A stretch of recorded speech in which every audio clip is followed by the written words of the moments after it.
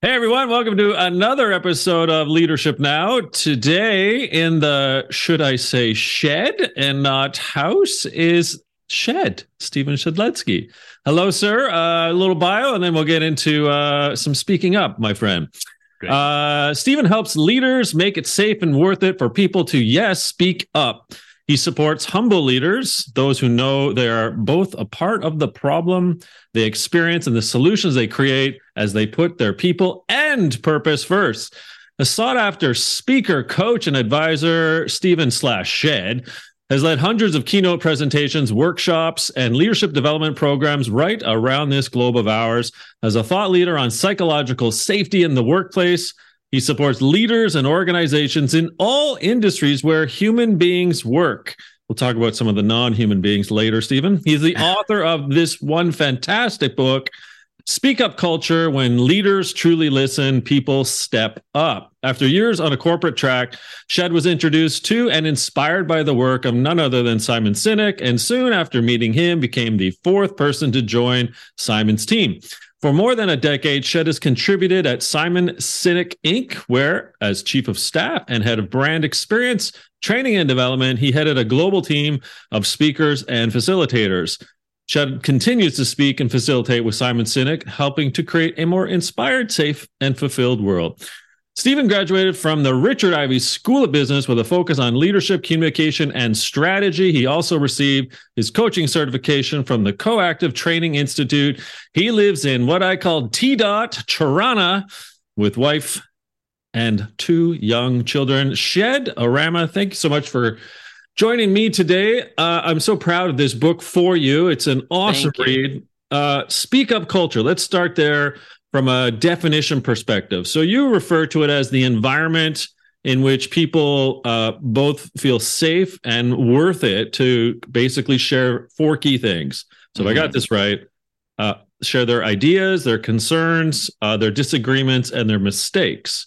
Yes. So I like that. Let's get you to explain why those four are so important to a speak up culture. Great. Well, first and foremost, I should speak up and say I really have to shorten that bio, but thank you for that wonderful introduction, Dan, and such a joy and treat to be with you, my friend. So when I first started writing this book, the content evolved and grew, which was really nice, and I'm sure you've had this experience before.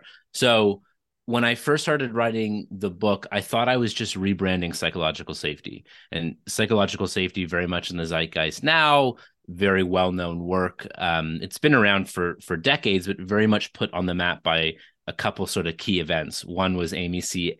Edmondson's key study and books, as well the Google Aristotle study that found that psychological safety was the number one determinant of a sustaining high performing, high achieving team. The issue I had with psychological safety, though I love the body of work and I'm so grateful in particular for Amy Edmondson's work on it, is I feel like we're putting a white lab coat on something very human. This emotional experience of, do you feel that it's safe to take interpersonal risk? And so at first I did a good old Zig Ziglar, people don't buy drills, they buy holes. And I'm like, okay, the drill is psychological safety. And what you get from psychological safety is a speak up culture. And I think I'm half right on that, because one piece and the framework which you saw in the book is it safe to speak up, and is it worth it? And we ask ourselves these questions and do that voice calculus in our head. Is it psychologically safe, and is it worth it? Our perception of impact is me taking a risk, because it always is a risk to speak up. It is never without fear, but it's the work of leadership to create less fear, not fearlessness. That is an idealized notion that doesn't exist. And quite frankly, fearlessness is dangerous. Fearlessness will actually get you killed, because fear is a risk modulator. And so it's those two pieces of, is it safe? Is it worth it? And then speaking up with ideas which make things better, concerns, whether they're unpopular or even personal. Like I'm struggling, in my relationship out of work, it's affecting my work. Disagreements, especially with senior leaders, and admitting mistake, believing it will lead to improvement and not punishment. And speaking up is good for the firm, and it's good for the health of the organization and the health of employees. So, Shed, do you need one before the other? Like, is it an equation? So, do you need safety for it to be worth it, or can it be worth it and unsafe, or maybe not as safe, and then it becomes safe because you've made it worth it? If you dot the I and cross the T, who's on first? Okay, so you don't need both, but you ideally have both. So if you look at the quadrant, so the upper right, if you have these two axes, safety, impact, if it's both high safety, high impact, that's great, right? Now it's a perception. So you and I could report into the same leader. I could say, Dan, what an amazing leader. They make me feel so safe and that my voice and opinion matters. And you're like, do we work for the same leader? Like, I don't feel that way. And we're both right. So we can't just label, leader, team, culture, boom, speak up culture. Everyone should be able to feel that it's worth it and safe to speak up here. That's just not how it works, because it's doubly a perception. But my hope is that when leaders understand these ideas, they can work better at creating more safety, and that it's worth that risk to speak up. So that upper right quadrant is where we want to be, right? The bottom left quadrant, which is an unhappy marriage of fear and apathy, and I've been there, I've seen others there. It's no fun. Maybe others out there listening are there right now. It's awful, right? We don't speak up because it doesn't feel that we don't feel it's safe, nor is it worth it. Like, why put ourselves in that undue risk, stress, pressure, danger? Like, nah, and that's where we get quiet quitting. That's where we get resignation. And do we blame people? No, it's likely a toxic, deleterious culture in that bottom left quadrant. The other two quadrants are really interesting. So high safety, but low impact, which due to either bureaucracy, systemic issues, a change in habit that's simply too hard, we might feel safe to speak up. We just don't believe it will lead to any meaningful change. So let's say, I know that you're having a piece of chocolate cake every night, and I'm like, Dan, probably not that great for your health or that knee that you're rehabbing or whatever it might be. I'm like, maybe you should stop. And you're like, yeah. I just really like the chocolate cake, right? I don't have faith that my speaking up is going to change any meaningful behavior. I might still speak up, but will I continue to? Probably not in the long term. The really interesting one, and this is often where you find courageous leadership or whistleblowing, is where there's low safety but high impact. This is where Ed Pearson, the well-known senior engineer at Boeing, found himself when he was on the production line of the 737 MAX, and he went, "This is not safe. Like, we're missing, critical pieces. Vendors are delayed. Like, this is not going to be a safe plane. This is not how you make a plane." And though he did not feel safe, he spoke up at personal risk to his job, his reputation, his relationships, but he did it because he felt closely tied to the stakes of literally life and death. Now, speak up culture matters regardless of if you're in a life and death industry like aerospace, military, law enforcement, healthcare. We know that the impact of our boss has more of an impact on our health than that of our relationship with our family doctor or a therapist, if we have one. And it's at par with our relationship with our spouse. So whether or not you're in a life or death line of work, if you are in a role of leadership, you have a life-feeding or life-depleting impact on the human beings around you. And so it isn't a plus. You still might have people speak up. And that really interesting one is low safety, but high impact, where the stakes are high and matter. Well, I do like chocolate cake, by the way. But that being said, maybe not every night.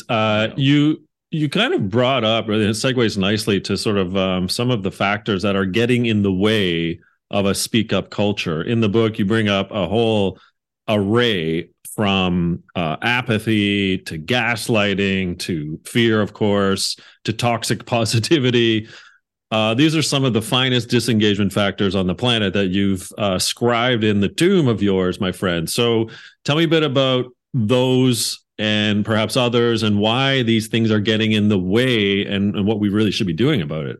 Yeah, I mean, I think the most important thing is most leaders are unaware. Like, you may be creating a condition where your people don't feel that it's safe and worth it to speak up. It's not your intention, and you have no idea.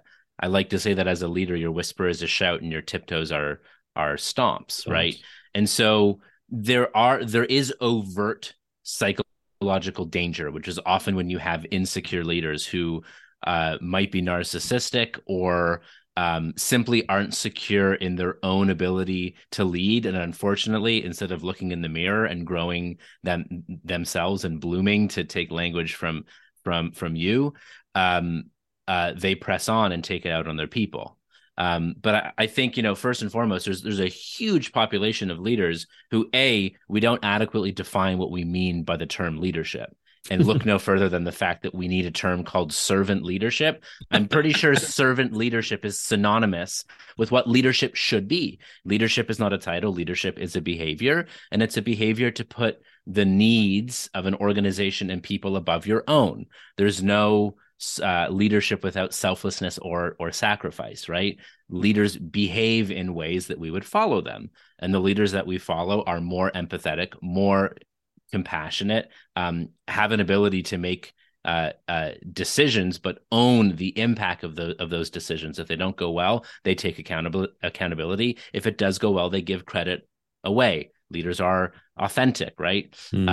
So leadership is more from the side of behavior. But yes, there are some conditions in which people feel that it's not safe nor worth it to speak up. The most extreme is gaslighting, in which a leader literally denies the human experience of another, either through a straight up lie, coercion, manipulation.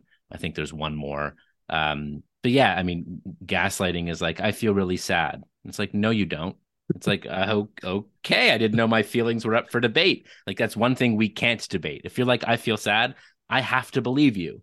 And I have an opportunity to get curious about what's going on and support you, right?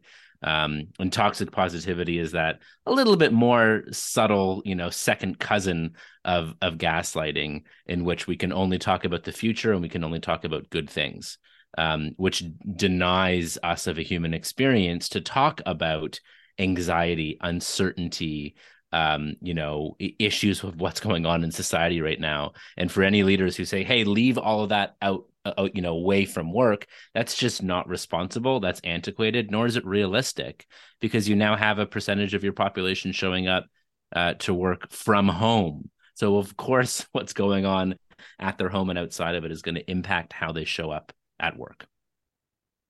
Now, no bike is a successful bike unless there's two wheels and a chain and a crank. And you do such a good job with that metaphor and play here by having a wheel that is kind of looking introspectively at yourself, the individual, and sort of your approach as a leader of self and leading others, but then the organizational culture side as well. And it's just the speak up culture that you speak of, pun intended there, is actually this connection, right, between the two wheels. And thus, I think the book is like a crank. It's like it's an engine of some sort. You write, to kind of further my point, you write in the book, as you think about the leader you want to be and the kind of organization you want to contribute to, examine the gaps between what you say and what you do. Do your decisions and behaviors align with your desired identity and values? That was such a powerful couple lines there for me when I read it, because it's that point of connecting the you to the they or the us, right? Whether that's organization or team. So how important is it for you to kind of, Stephen, to kind of sort out your you, in addition to having to work within, and if you're a leader, create the us of that speak up culture? So I think there's a few things going on here. So, there's no mistake, Dan, that every single leadership development program that I've heard of, participated in, or facilitated in has all started with a module on leading self. I did like that. When you brought that up in the book, I'm like, oh, spot on, Shed. But leadership isn't about catching more fish. It's about teaching others how to catch fish in their own right and in their own way. Right? Leadership isn't about you could be the next me. It's you're the next you, and let me do what I can to help you figure out what are your strengths and limitations. What's your instrument? How can you play it to the best of your ability so that you can then do that for other people? And so I think we as individuals have the opportunity, and as leaders, the obligation to figure out what is your own instrument. How can you play it at your best? How can you harmonize well with others? Because no one in our species is remarkable on their own. It takes team, right? And then you get to do some really fun, hard work of looking in the mirror. What's the gap between what I say and what I do? There are too many organizations out there, and I've seen this, where they stand for social good on the outside, but have Yeah. toxic, deleterious cultures on the inside. Like, Yeah. no, we can't do that. Or you can, it's just simply disingenuous. And there's a gap between what you say and what you do, which is a gap in your integrity and a gap in your authenticity. And so, my experience of the greatest leaders is there is humility, right? There is Mhm. a willingness to look at oneself and say, what's not right here? How can we get better? Because that work is never done. Um, and yeah, I mean, the thing I love about humility and why I'm so attracted to it is there's a fallibility and an openness to always getting better, and an openness to say, what's my part here? Notwithstanding, how can I empower others to take, ownership of their part as well? But we can be both humble and confident at the same time. We cannot be humble and arrogant at the same time. Doesn't exist. So I'm into humility, and I'm into to confidence and the interplay of those. So there definitely is what's my instrument? How can I fine tune it, develop it, harmonize it, and then how can I help others do that same work in their own right, so that they do that work for others as well, right? Our friend Ken Reddy calls it leader breeder, right? How can you Yeah. breed more leaders? Yeah. Well, there's so many good nuggets in the book that almost espouse iron needs. And so one of them, of course, is you make point of my door is always open from a leader perspective. Yet, so let's unpack that for a bit. When you say in the book, my door is always open, you're actually making the point. Well, it better be. Well, I mean, and sometimes it makes sense for your door to be freaking closed because you got Yeah. to get something done. Yeah. Either got to get something done, or there's a confidential private matter that you have to deal with respect and tact. Saying my door is always open is quite passive, because it Mm. assumes that people feel safe enough that it's worth it, and that they have the confidence and capability to knock on the door. And then when they do, how do you respond, right? Now, further, where did all the office doors go anyway, with open office spaces, and of course more and more people working hybrid and from home. And so this sort of passive notion of my door is always open, cool. Good luck with your air ventilation. How about I'm actively going out to check on the people on my team? How are you doing? What do you need? How's your mother? I know she was sick last week or had a back surgery, whatever it might be. I think, having an open door policy is kind of bare minimum. I think we need more active solicitation of feedback, active solicitation of how are people doing? Do they have too much on their plate? Not enough? Are they doing the right things? How are they? The Mm-hmm. work of leaders is to check on your people and support them to the best of your ability. And I guess it goes back to your framework, right? If they don't feel safe or it's worth it to proactively reach out, even if, quote, the door is open, or if they say the door is open and they feel unsafe and thus it's not worth it, I mean, it sort of backs your argument. Well, and for a leader to say, "Why didn't you tell me?" or "Why didn't you let me know? My door was always open. On my Slack, didn't you seen the green dot? That's on you." It's like, no, like, what are the conditions you're creating, leader, to make it safe and worth it for people to come to you and share ideas, as well as hard and bad news as well. Right? As soon as we punish people for sharing hard news or bad news, all of a sudden hard and bad news just disappears.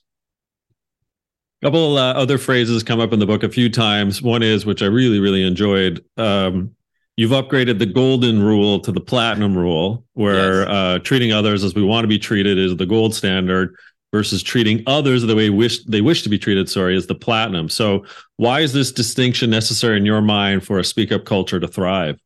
Yes, and there is a great book out there, The Platinum Rule. I believe it's by Michael O'Connor and Tony Alessandra. So the golden rule is treat others the way you wish to be treated, Mm-hmm. which, while that might be fine for kindergarten, that isn't good for adulthood, right? Because it lacks empathy, right? If I go around treating people the way I wish to be treated, so my number one appreciation language is words of affirmation, but my wife is quality time. Yeah. Right. So if I just keep going, oh, you're so amazing, you're so wonderful, and I keep affirming her, she's like, I just want to sit on the couch and hang out or go for a walk or go for a dinner. You don't need to tell me how great I am. Show me through quality time.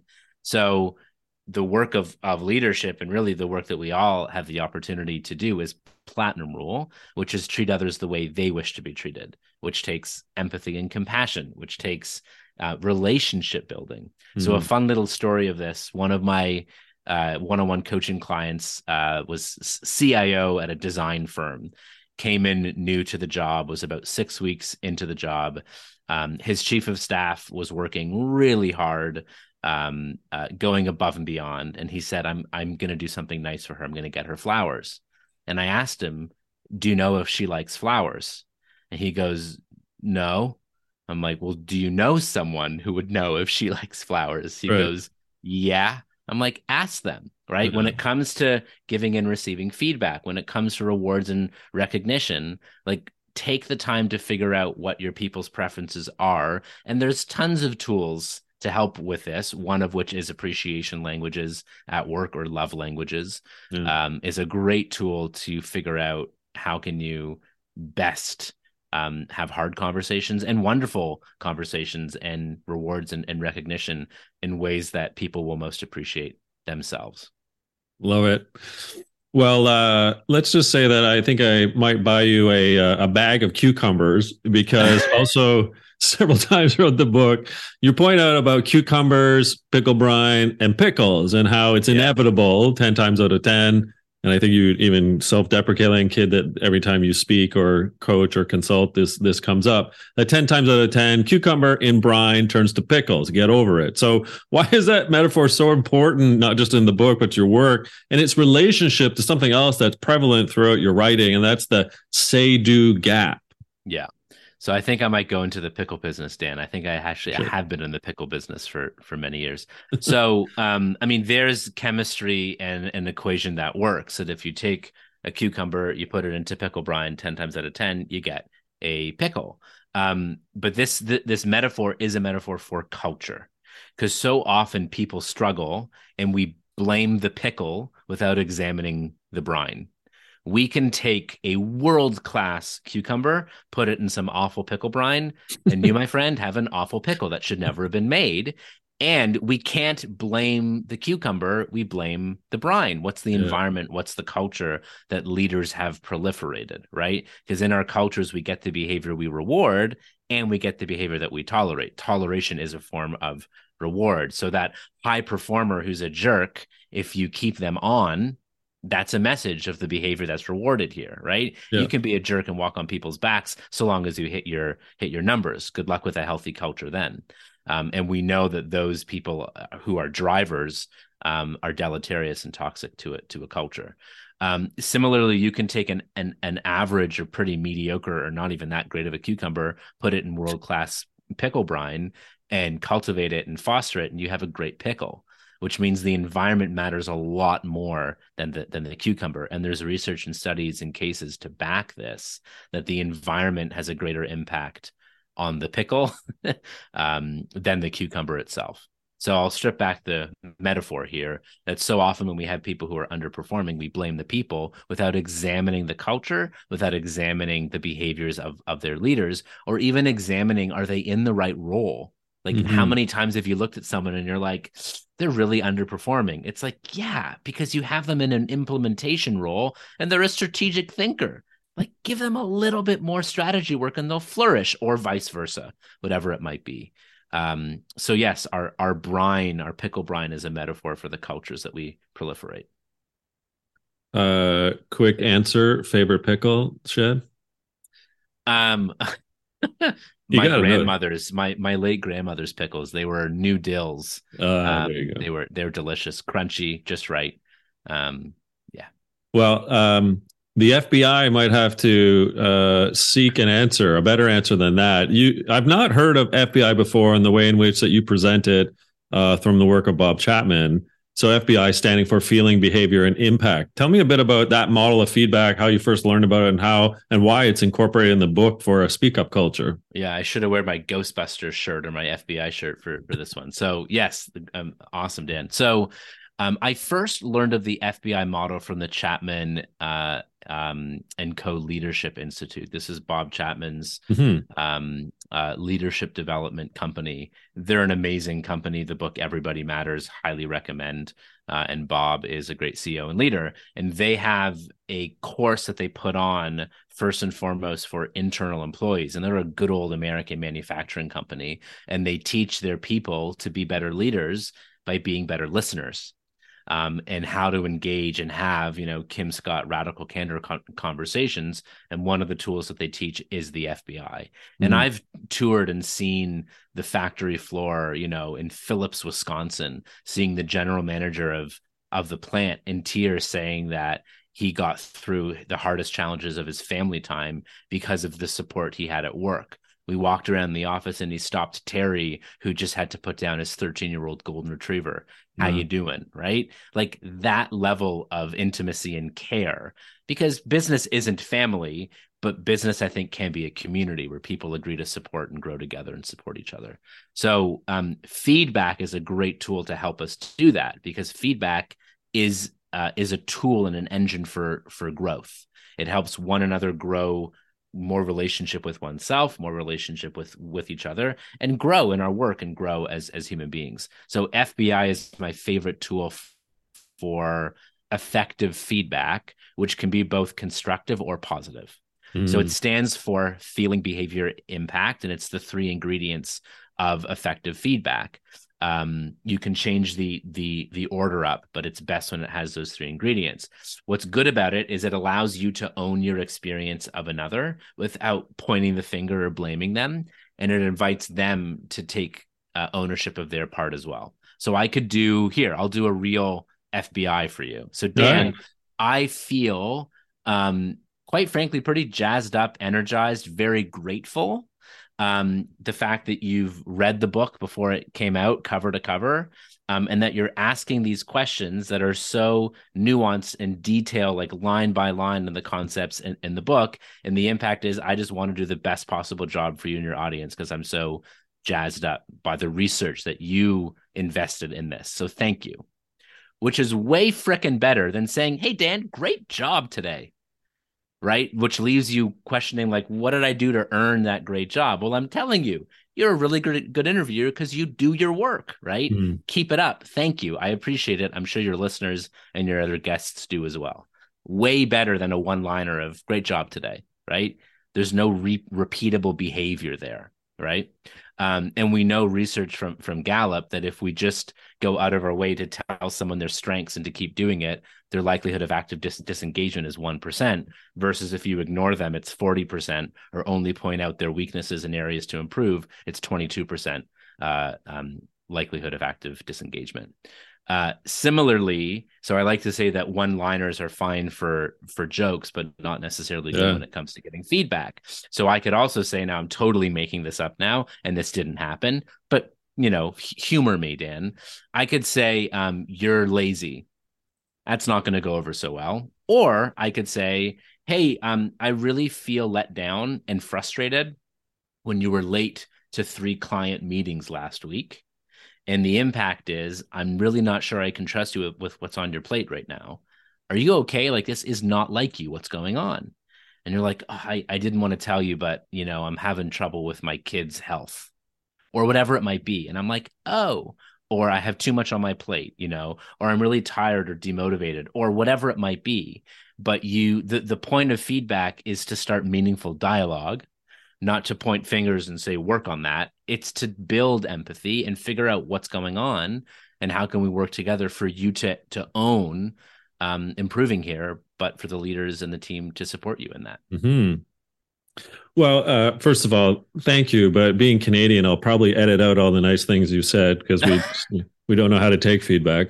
But it's a really good, important. Why I bring it up, to be honest, Shed, is because it's such a revelatory tool to actually inculcate that culture of speaking up. And it's just very simple. I love your anecdote about the Wisconsin experience as well, because when you can combine feelings with behavior with impact, I mean, that's like a trifecta of speaking up in that good attitude, gratitude way. And so I just wanted to thank you for enlightening me and the reader to something that's really important part of that speak up culture. Okay, Good. two questions. I really hope you. I really hope you keep it in the episode because it's true. So carry on. So I have two questions remaining, and the first one I want to ask, Shed, is the coda, or the last chapter, I guess, best way to describe it. And you go very personal in a très fantastique way, purposely using the word très, because you tell such a story about sort of your childhood and what happened and how you overcame something, but it really was an exemplary example of speaking up. So I was wondering if you could just share a little bit, right, on what it meant to you. Absolutely. So, in the last chapter, I really highlight why I wrote this book, and I wrote this book for two reasons. So, one, I grew up with a stutter, a speech impediment. I still have a stutter. I've learned how to work with it. Thank you to the Speech and Stuttering Institute for that and that help. I also married a speech language pathologist. Good choice, more so for my kids and nieces and nephews than for me personally. Well, still, I get some good tips and tidbits. So, but I grew up, Dan, not knowing or feeling safe, comfortable, or that it was worth it to take the risk and use my voice for fear of embarrassment, humiliation. So I know what it feels like to be voiceless.